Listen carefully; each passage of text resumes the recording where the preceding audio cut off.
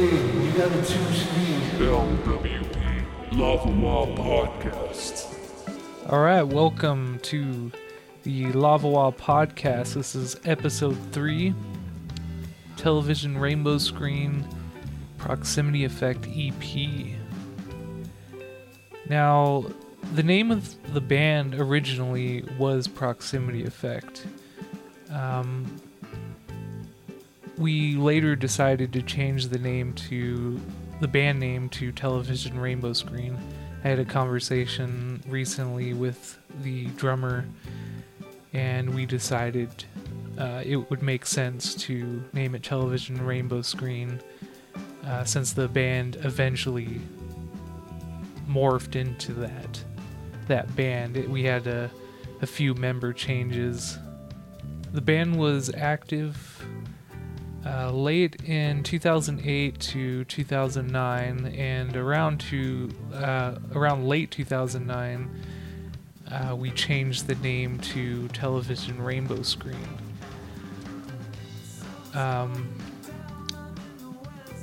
Proximity Effect was Michael Castro.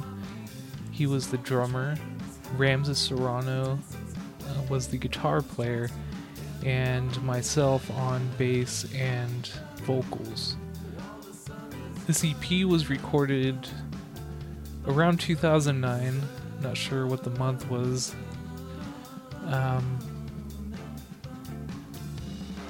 At Aletheia Music in Hemet, California. I mixed and mastered this EP, and I mastered it in 2020. It was my first official recording I ever made from start to finish. In the past, whatever band I was in, we would usually just pitch in and pay for somebody to record whatever we were doing, and most of the time it was pretty expensive. And it would take a long time to do. Back in the day, I didn't really understand the process that well, and we would kind of go in with a pretty basic idea for the songs, and most of the time they were pretty much written, but every now and then there'd be like a song that was like half-baked and wasn't really fully formed, and most of the time that is the worst way to do it, because you end up just killing so much studio time, which ends up being really costly.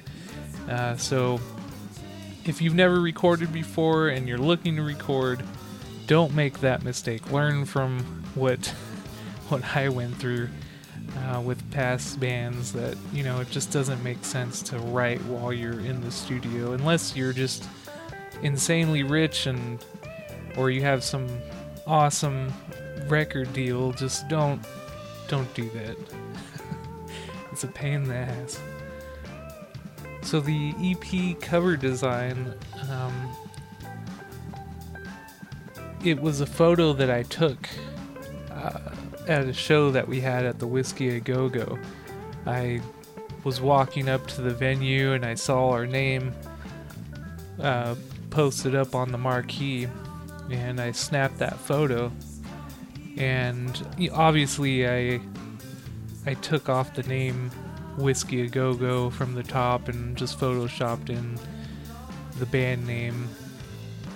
It was originally I wanted it to just be the Whiskey A Go Go's name on there, but after talking to the drummer about it, he just he didn't really, it's kind of a washed out venue nowadays. I mean, it used to be a classic.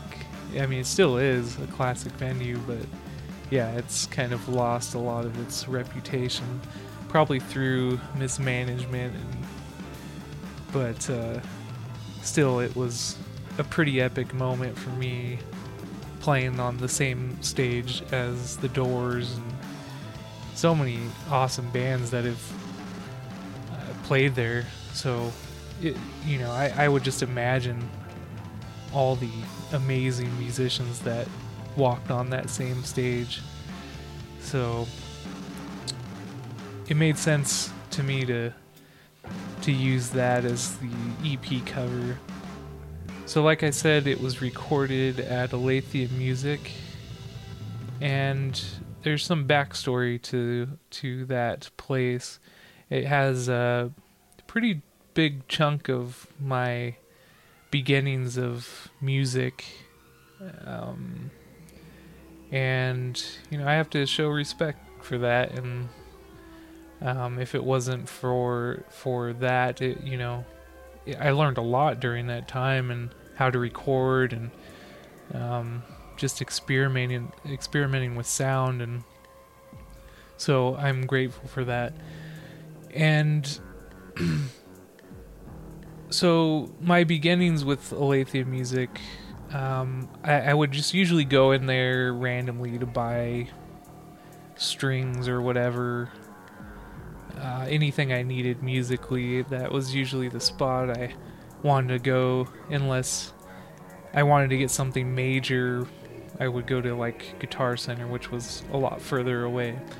But at the time, it was being managed by Kenny Finn, and he was an awesome dude that I loved to network with. And he was a fellow musician, and we would often talk about just random things that we were into musically, and kind of trade tips for like practicing or whatever.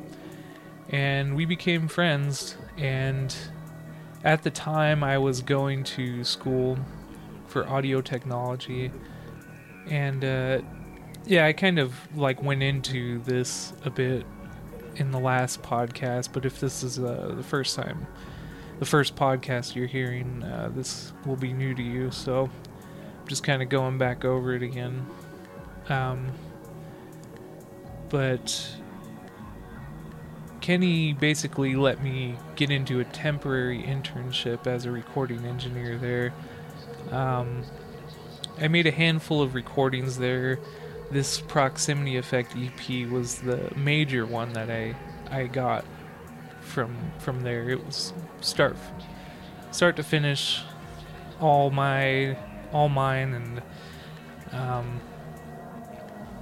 pretty proud of it, even for how raw it is. And it's obviously not the best quality, but for at the time, I and not really knowing too much with recording, it came out pretty good, I think. And I also recorded some solo tracks that were supposed to be on Interest Ellington, but didn't make the cut. And I also recorded one rap EP there. Unknown fact. I don't know whatever happened to that. I don't have any recordings of it, but it was a homie that I used to work with at the Saboba Country Club. I used to work there as a bar back and busser and banquet staff personnel. But yeah, I got him in the studio, and that was probably like the only one that I recorded for somebody else there, and got myself some money and the store some money with that. But yeah, during the process of all those recordings, in the background you could hear sometimes, occasionally, just the store's sounds, like just people like messing around with equipment, or it's just randomly, if you're paying attention pretty deep to the recordings, sometimes you might hear something like that. Eventually, Aletheia Music transitioned into Harvard Street Music. Kenny parted ways and moved on to something else. I'm not sure what, but the store moved up the street and changed names and management. And nowadays it's run by the homie Julio Guiaz. Awesome dude. A really humble guy that always, hooks it up. And if you're in the area, go support them. They are an awesome music store, and they deserve all the success they could get. But yeah, at Aletheia, there was a handful of shows that I had there. I actually played there with Proximity Effect. I think that was the first. Yeah, it was the first time I ever played there with that group, and I remember it being a pretty cool show. A lot of people showed up, and there was a fun after party. And I again played there as a solo artist around the time I was recording Interest Ellington, and then later with Family of Light we played there a bunch of times, and the store changed the way the stage was multiple times. I think it changed at least 3 times while I was playing there with different bands. And there was also a pretty big surprise party that the guys from Family of Light threw me there, which was fucking awesome. It was cool. Still to this day I remember it was pretty awesome. One of the coolest things anybody did for me for my birthday. All these dudes just well, first of all, they told me that they were going to take me down to TJ, and we had gone like previously one other time, and I was just like, all right, I mean, if that's what you guys want to do, what the hell, we'll go out there and just party it up out there. And so they ended up taking me to the Aletheia, and all the lights were out and everything, and everybody got out of the van, and I was just gonna stay in. I was just sitting in the back seat of the van, and I was just like, I just was thinking like, oh, I'll just wait it out, and because like, they're like, I had already used the bathroom, and I was like, and they were all like asking, they're like, don't you want to use the bathroom? And they're just like trying to lure me out. And for some reason, I was just like, why? I mean, I didn't see the point of getting out of the van. I was like, let's just go, So I was waiting for them, and they're like, come on, man, just eventually. they got me out, and so I was like, all right, whatever. And then walked into the store, and when they flipped on the lights, they almost gave me a heart attack. I was. That was the most surprised I've ever been, probably, and there was a bunch of people there, and it was an awesome show, and yeah, great memories. Thanks for that. If you guys are listening, that's always gonna be an awesome memory. So, anyways, I'm gonna get back into it. The first song on the EP is "Falling." Check out the clip.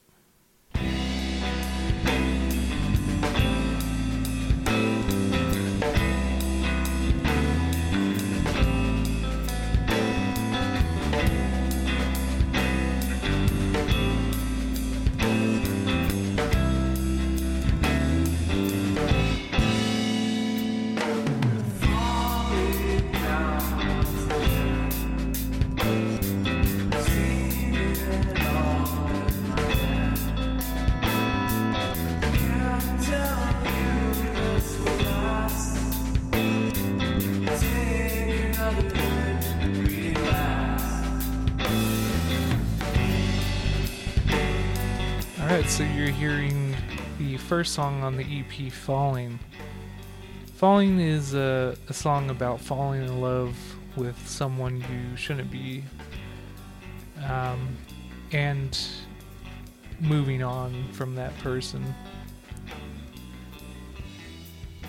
Listening to it now, I kind of hear the the amateur nature of what I was doing at the time, and I definitely overdid it too much with the reverb on my vocals, and when I hear it I wish I could go back and change it, but unfortunately this is another one that I do not have the session files for. And if you don't know what the session files are, that's basically just the file that lets you go back into the session and do surgery on it and change levels and EQs, and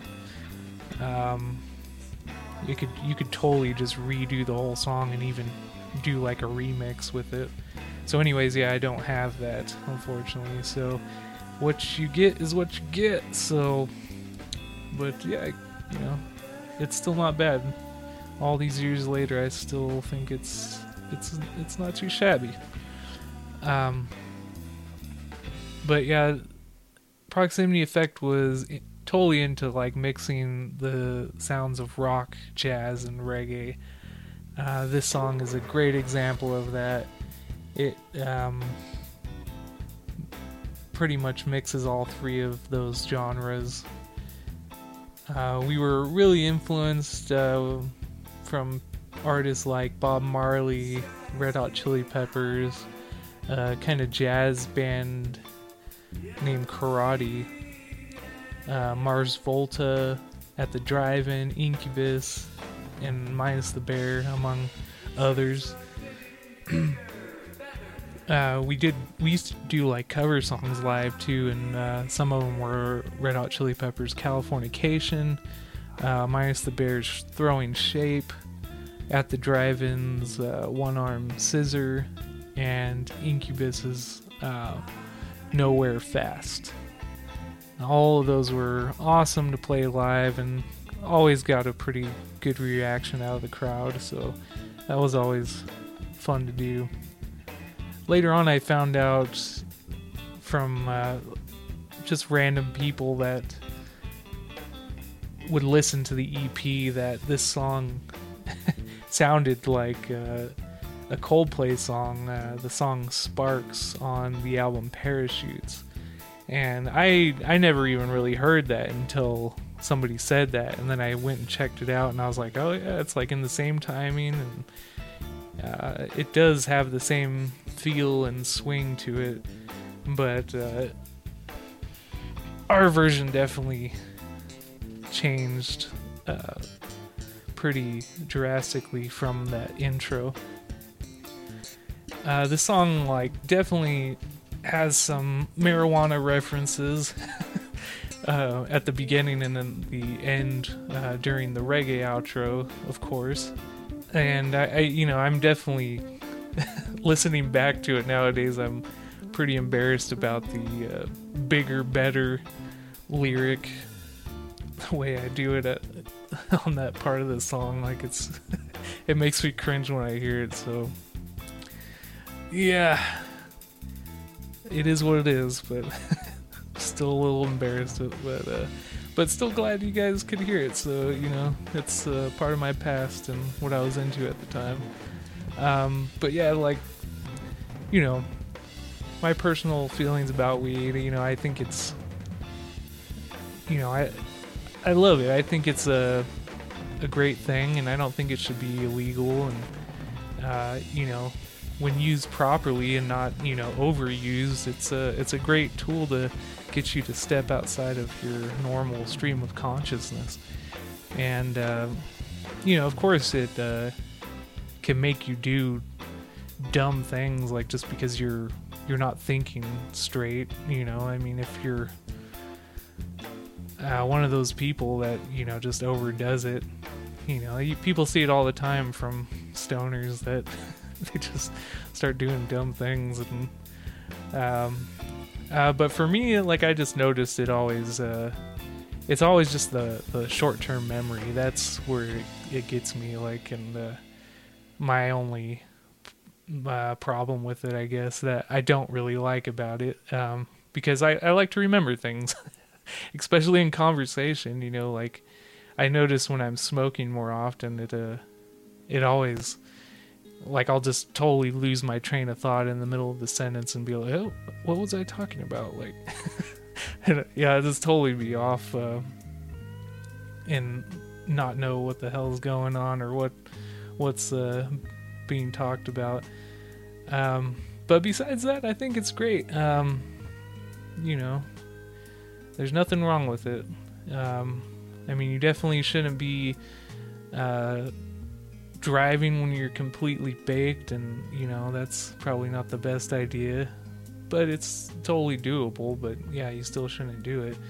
And I also feel that, you know, it should be used at the right time in the right place. You shouldn't just be able to walk around and smoke, like, especially, you know, like out in public, especially, you know, if you're walking around children or something. It's like, come on, like, you don't you don't want to be giving like kids like contact highs, you know. So I definitely feel like it should be regulated, where, you know, maybe have like designated smoking areas like cigarette smoke, you know, it's the same type of thing. Or just keeping it to your house and in your own private area, you know. It makes sense to do it like that. But anyways, yeah, when it gets into the reggae part of this song at the end, we all, as a band, kind of thought it would be cool to have a part in the song where we all just trade off solos and just kind of show off our musicianship a little bit. And so that's what you hear. The bass solo is one of my first major solos I ever did. I mean, I had like a smaller type of solo that I played in the past recording from my first band I was in, Eve's Impurity, but it was nowhere on the same level as this one. This one was a lot more funky and definitely a lot more improv, whereas the first solo on that Eve's Impurity EP was a lot more structured, and it didn't really ever change. But with these solos, they would change every show that we did. But yeah, by the way, with Eve's Impurity, I'll be doing podcasts on those recordings as well. They are currently not available on streaming services, but I am working on getting that done. So a little fun fact about the bass solo too, it's not in the middle, but it's like towards the end of the solo, you could hear a pretty big difference in the sound of the bass, and there's a reason for that, and it's because I used a completely different bass and just punched in at that point. And I just thought it would be kind of like a cool thing to do for the recording. And I used a friend's Fender Jazz bass that it was a really awesome bass that he was letting me intonate for him. And if you don't know what intonation is, it's basically just kind of adjusting the level of the strings on a guitar. Something that I would do occasionally for friends for a little pocket change. But yeah, that's basically Falling. So moving on, song 2, The Melt Question. Let's get out of here. It's 7:30. We're gonna be late. You know that can't happen today. The wheels are spinning out. The pavement is slick from the rain above. We're flying down the mountainside.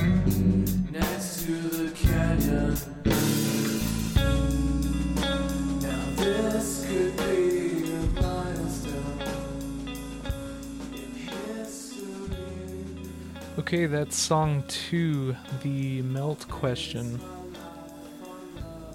So the title of this song came from a party at a friend of a friend's house. In their kitchen, on their refrigerator, they had random word magnets on it so people could just randomly make sentences. I was messing around with some of the words and rearranged them randomly, and the melt question appeared. And I just thought it sounded cool, and I remembered that name and named this song after that random moment at the party. The song title doesn't really have a specific meaning, but to me it's about someone asking you a question that makes you melt, in a sense. That could be a good or a bad thing. Like if someone is asking you if you love them, or a question that makes you lose your train of thought. Kind of something in that type of vein. The meaning doesn't really tie into the song, but I like the way it sounded, and so I was like, hey, what the hell, I need a song title for this track. How about the melt question?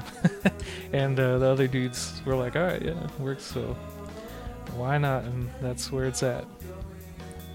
So the song is about staying up all night after a gig, partying, and going to work the next day, which, if you've ever done, is not a very fun thing. It sucks ass. So I can't believe I even would pull things like that, back in my teenage years, but I think it's pretty normal actually for a lot of kids that age. But yeah, nowadays I'm like, oh hell no, you'll never catch me pulling that. Yeah, no way nowadays. The lyrics talk about how we would drive from Banning, California, where we would practice, and drive back home to San Jacinto through Lambs Canyon. If you've never been in that area, or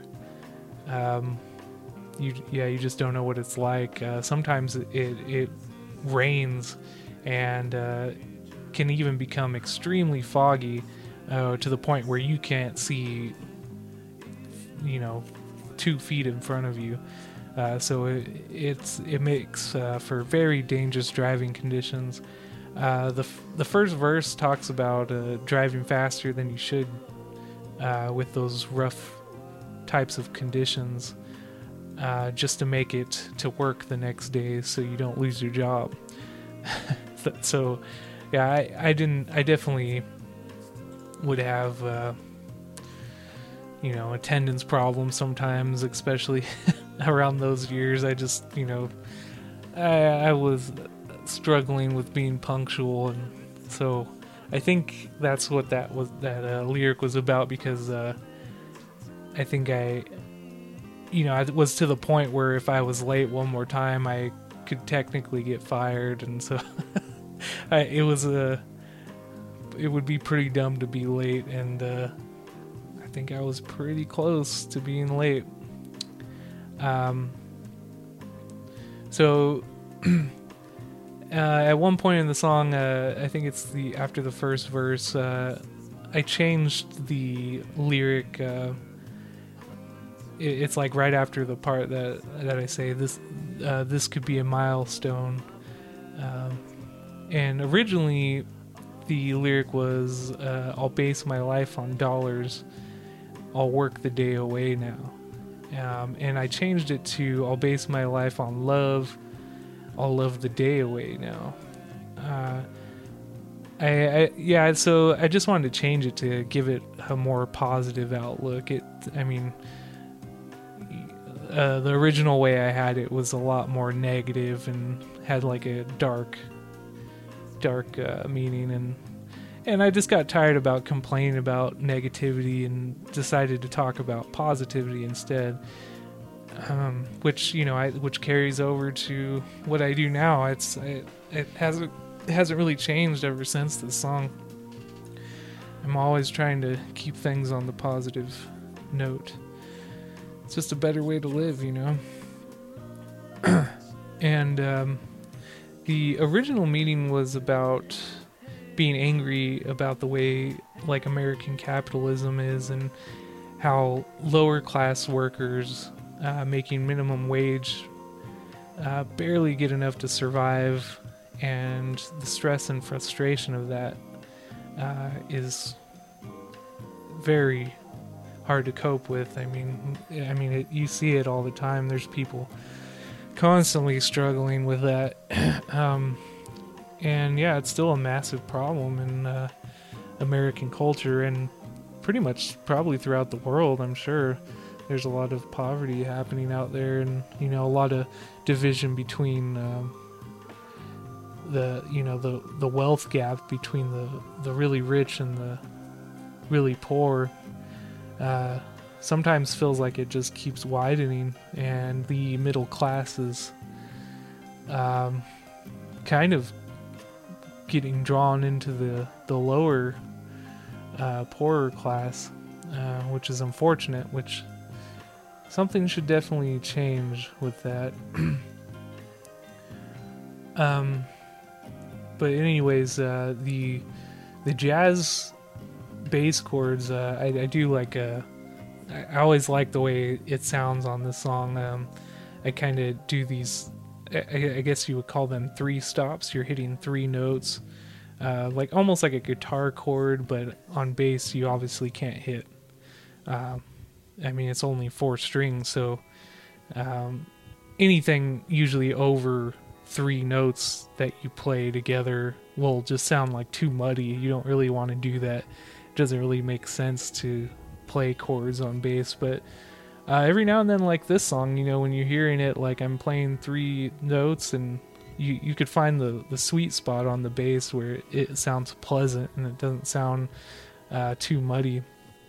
And the second verse talks about the haze you feel basically after staying up all night, and then like hearing blasting music from other cars during the morning commute, and you know, you just hearing that dude like, or chick like singing along to the song, and it's just kind of about a day in the life of a American commuter in the morning.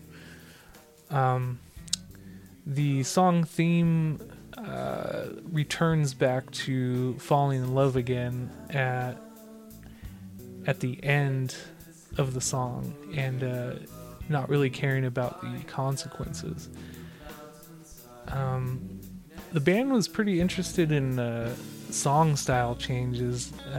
It's a pretty common thing between all these songs. As you're hearing them, you definitely will hear it. I think all 3 of these songs have pretty big changes in them, where it just completely sounds like a completely new genre. And you know, I always like songs that switch styles like that in the middle of the song. A good example of that is Paul McCartney's song Jet. When you hear that song, it's like there's like 4 or 5 different songs in that one song. Like it's but it's cool, man. It like tells a story, and it just changes.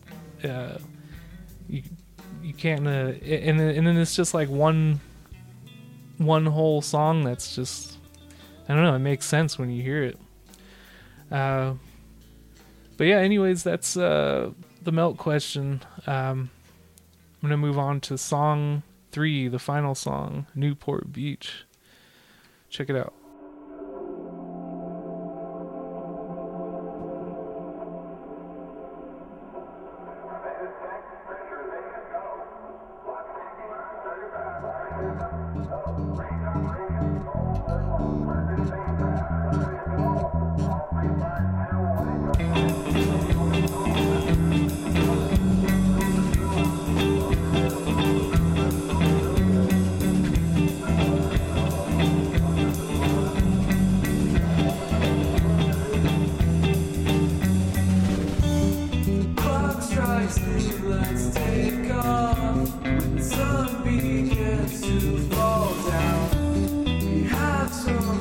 things to pick up before we leave town.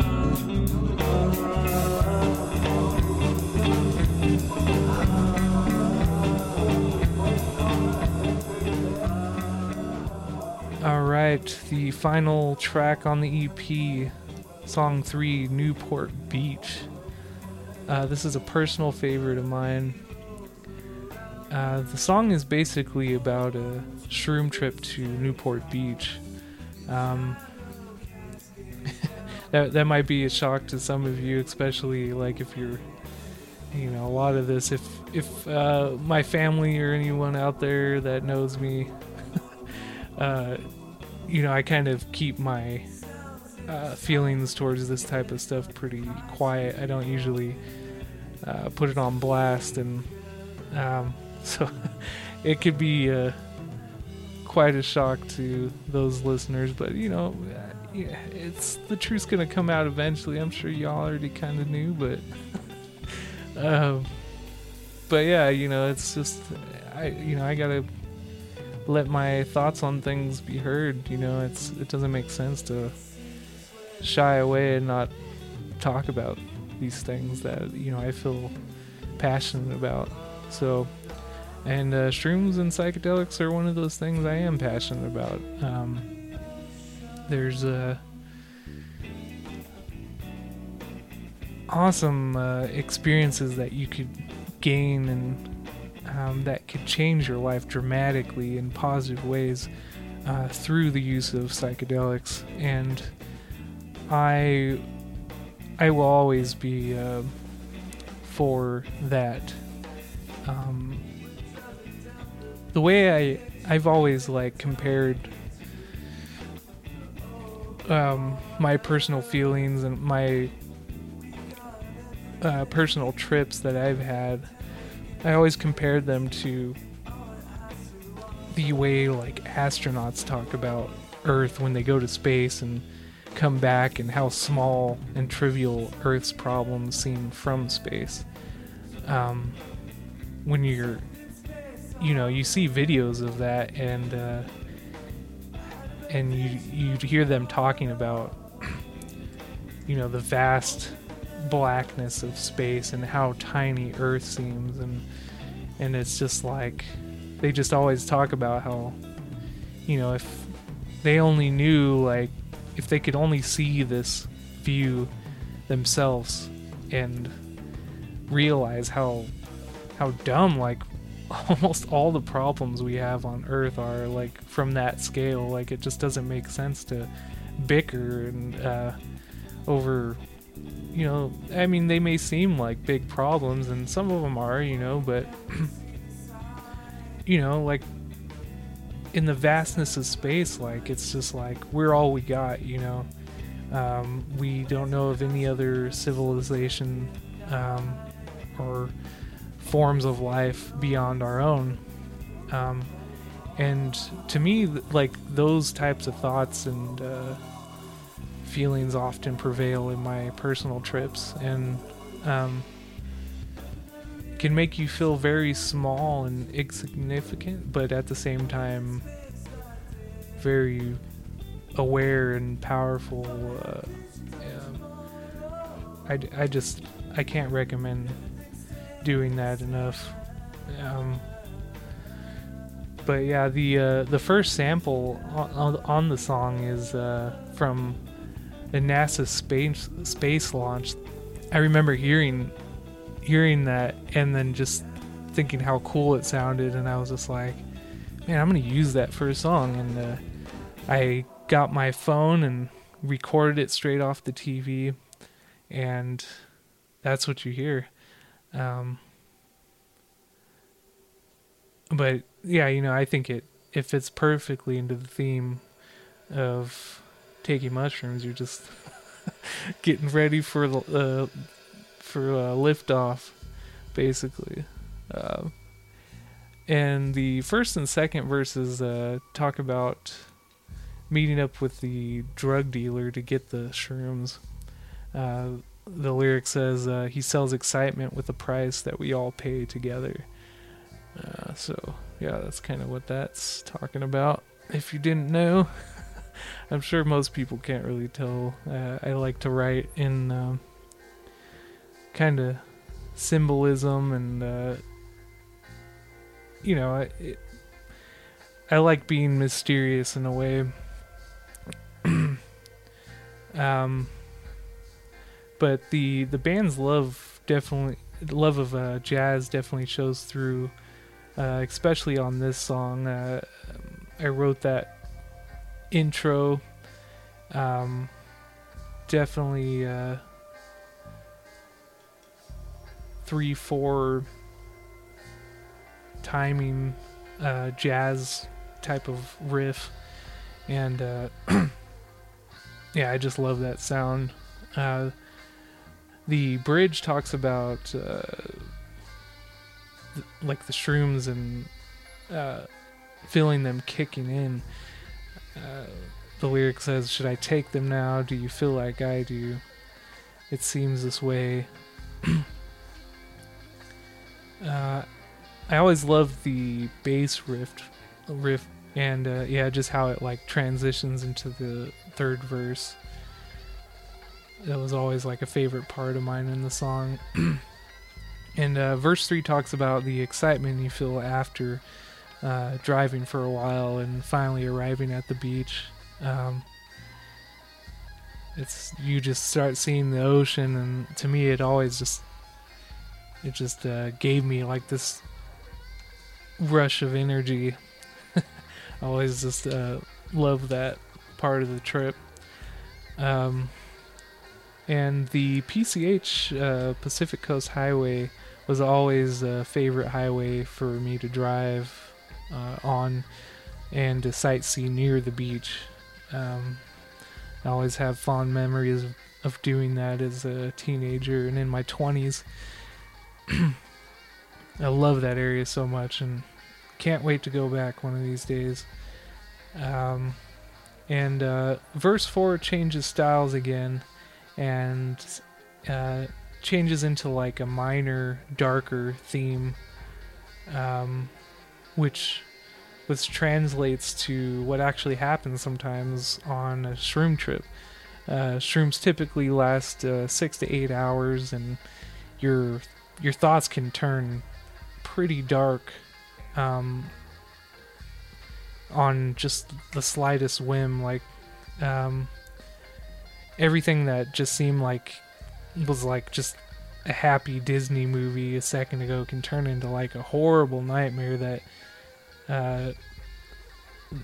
just sucks just by seeing or hearing something that triggers a memory. The segment of the song is basically about anxiety and worrying about things changing. And in verse 5, it changes back again to a happier, lighter sound. And this verse is basically about walking down the seaside with someone you love. And the outro is about how you feel after the trip is over. During the trip, when it takes a dark turn, it can feel like you broke your brain almost and you lost your mind. You worry that you will never be the same again and that you might just be a vegetable for the rest of your life. I know that's how I felt the first time I had a bad trip. It was my second time taking mushrooms, and it was a very intense trip that I didn't feel comfortable where I was at, and almost the whole trip I was just in a really dark place, and I didn't feel like there was anywhere for me to go. Like, I didn't feel comfortable at where I was at, and I didn't want to go home because I didn't want to be around my family while I was like frying my ass off. So I felt trapped, and I was just like, I don't know what I'm gonna do, but I'm gonna ride this out because there's nothing else I can do. So I just kept going with it, and I just remember seeing, like, the first sign of the bad trip was looking at, like, I was sitting in my friend's garage and we were just listening to music, and it was actually like my friend Pat, freaking rest his soul, like that was awesome. He died way too young, but yeah, he bought a Primus Sailing on the Sea of Cheese, and he put that on, and that's like right when it started kicking in. And then I just remember looking up at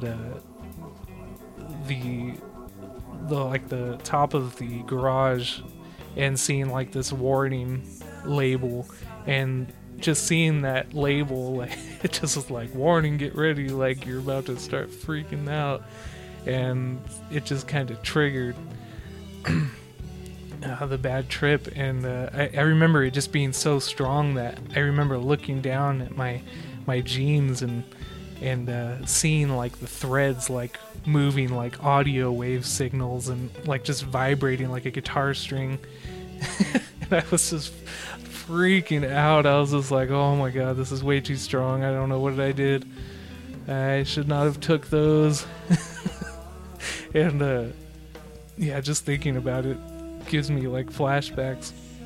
And I just remember going outside and trying to get some fresh air and just seeing this tree that was out front of my friend's house.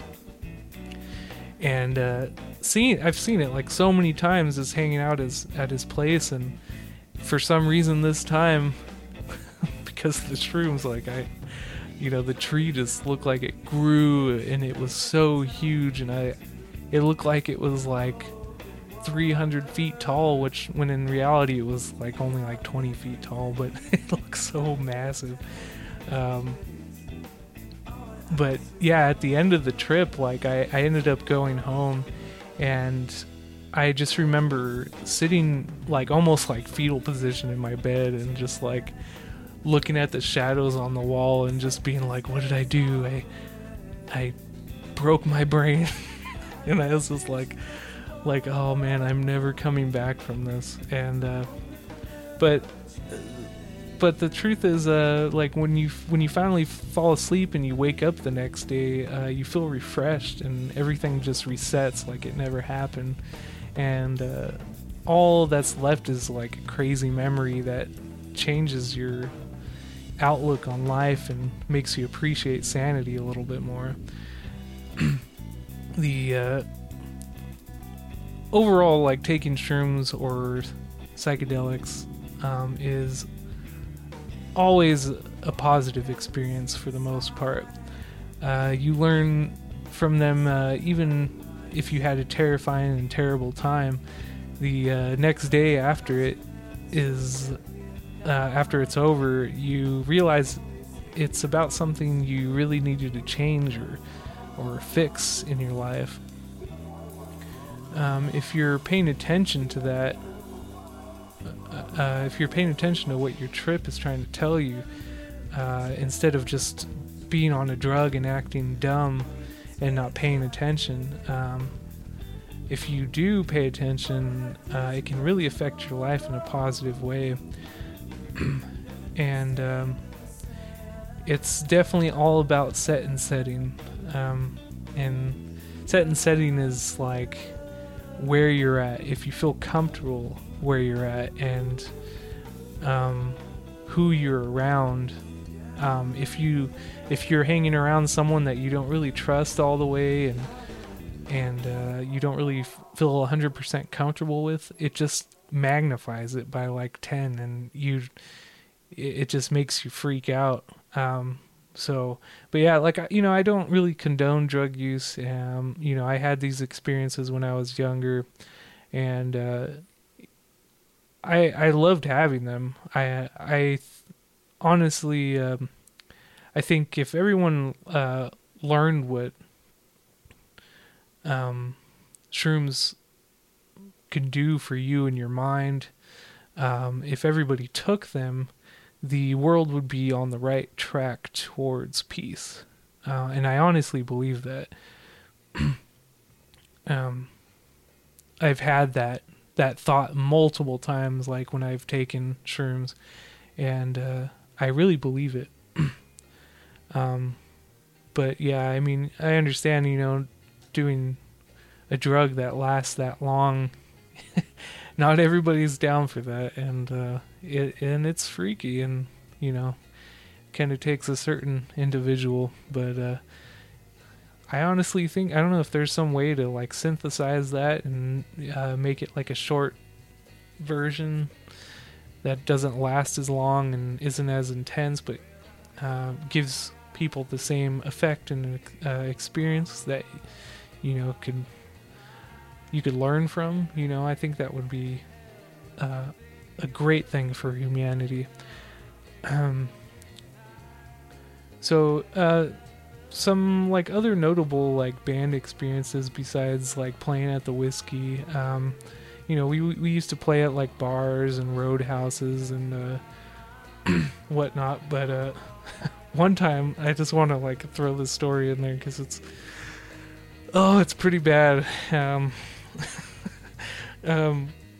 We were playing at the Queen Mary, and it was like this huge, kind of like a festival. There was like a bunch of bands playing, and we were like one of the last bands to play. And we were waiting pretty much around like all day, like just waiting and waiting for our turn to get up there. We got there early and just kind of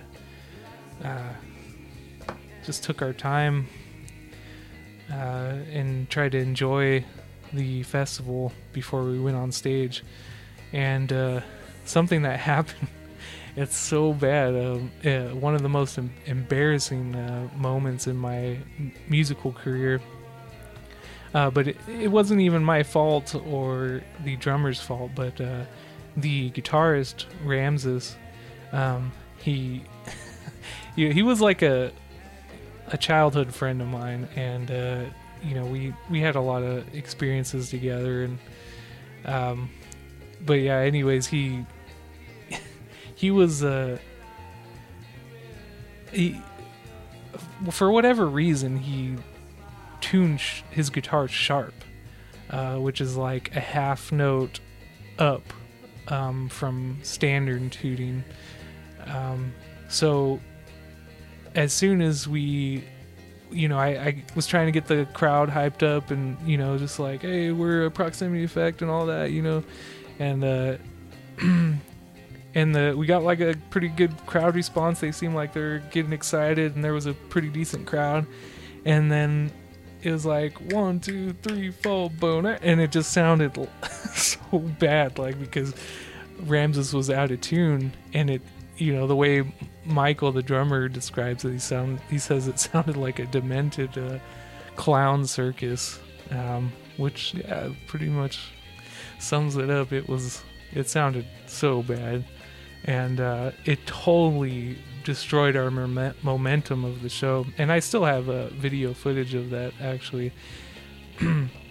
And once we recovered, I just remember it was so bad, and I was trying to play and sing, but and like somehow still trying to like tell him that he was way out of tune and needed to tune. But by that time I was already like starting to sing, and I couldn't get off the mic, and I was trying to play it off, and it was so bad. We lost like half the crowd, and then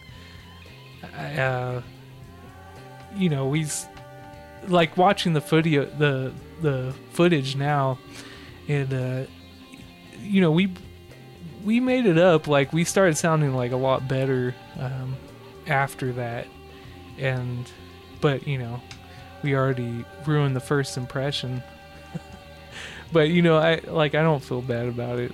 It wasn't my fault, but things happen, and no bad feelings towards Ramses, whatever, it happens. But but yeah, and another crazy thing that happened after that, like I was roommates with Ramses, and I kind of had a falling out with him.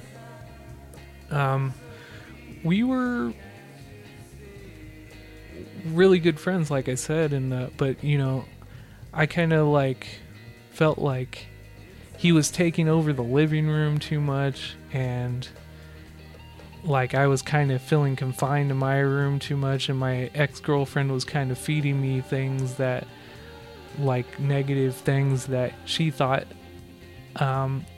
him and his girlfriend were doing, like they were trying to purposely do things to like piss us off. And I don't think they were, but it kind of seemed like it, and I kind of believed her, and it kind of fueled the animosity between us. And I got to the point where I was like, well, you know, I'm tired of this and I'm gonna move out.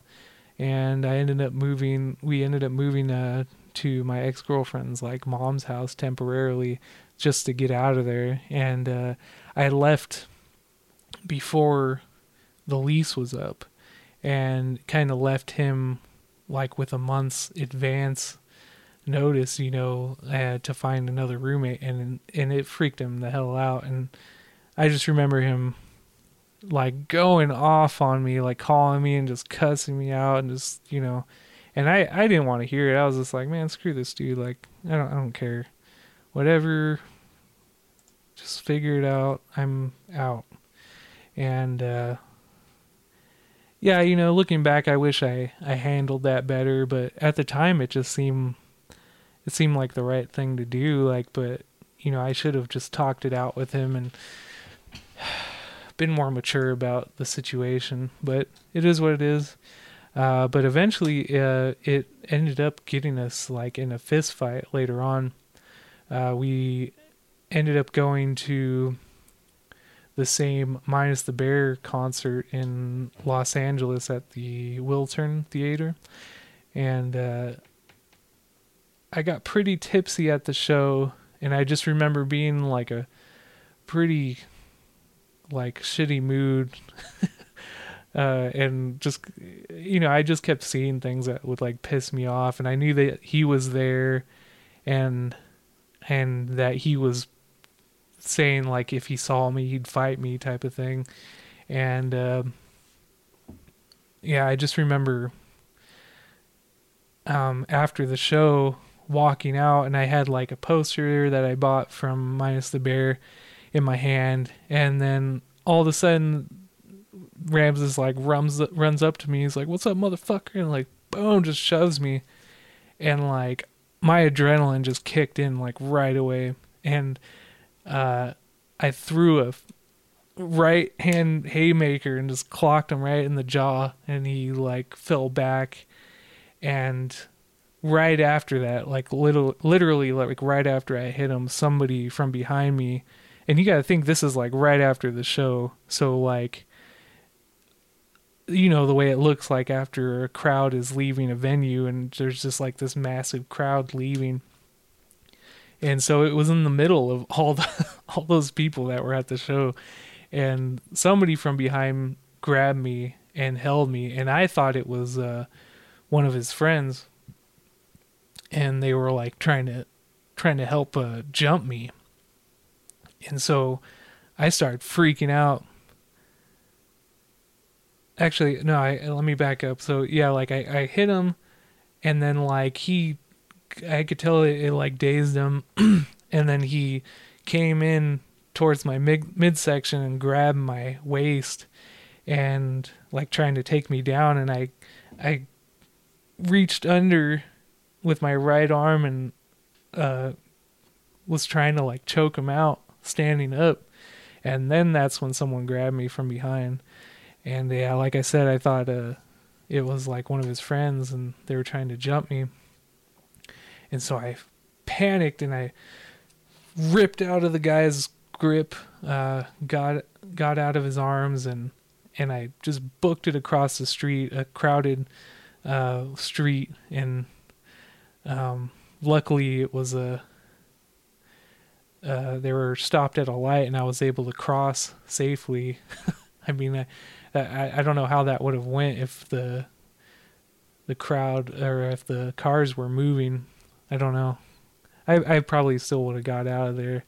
But yeah, I booked it across the street, and yeah, I just remember driving past the marquee and where there were still people congregated there, and they were just talking about the fight, and they're like, oh, it was like, oh, I can't believe that just happened. And yeah, it was a pretty crazy fight that broke out. It didn't last very long. But yeah, I never made amends with Ramses, and I've heard that he's wants to try to work it out and be friends again. But and I'd be open to that. But yeah. So anyways, so that's kind of like how Proximity Effect ended, and Television Rainbow Screen began at that point. So we got rid of Ramses as the guitar player, and then I switched to guitar, and then we got Louis, who was the new bass player. And Television Rainbow Screen was the beginning of my it was the introduction to for me as a guitar player for bands, and that's pretty much where it started. All right, you guys, hey, thanks for listening to episode 3. I'm on social media under for my Instagram, it's james.sterling.cooper. Find me there, and there's also the link to my Spotify page, and pretty much everything I post is usually on there. Lava Art Collective also has an Instagram page. It's at lava.wa.art.collective. I'm also on Twitter under at JSCooper815, and there's actually a Twitter page for Television Rainbow Screen under at television_RS. Currently there's no Lava Twitter, but I'll be working on that. And then also the Lava website is coming soon. I'm looking to build that soon. It's going to be under construction. There's going to be I'm going to be selling like t-shirts, hoodies, different types of clothes on there, hats, buttons, posters, whatever. And the main thing I'm going to be putting on there is the music. I'm going to eventually be getting vinyl record and selling that on there, and most importantly, my Lava Art Collective custom guitar straps. If you haven't seen them, I hand paint guitar straps, and I could customize them however you like, and the website will offer a way to communicate. You'll get to see what they look like, and how I make them, and the cost, the average cost of it, and how to submit an order and everything. But hey, yeah, thanks again for listening to the Lava Podcast. Peace.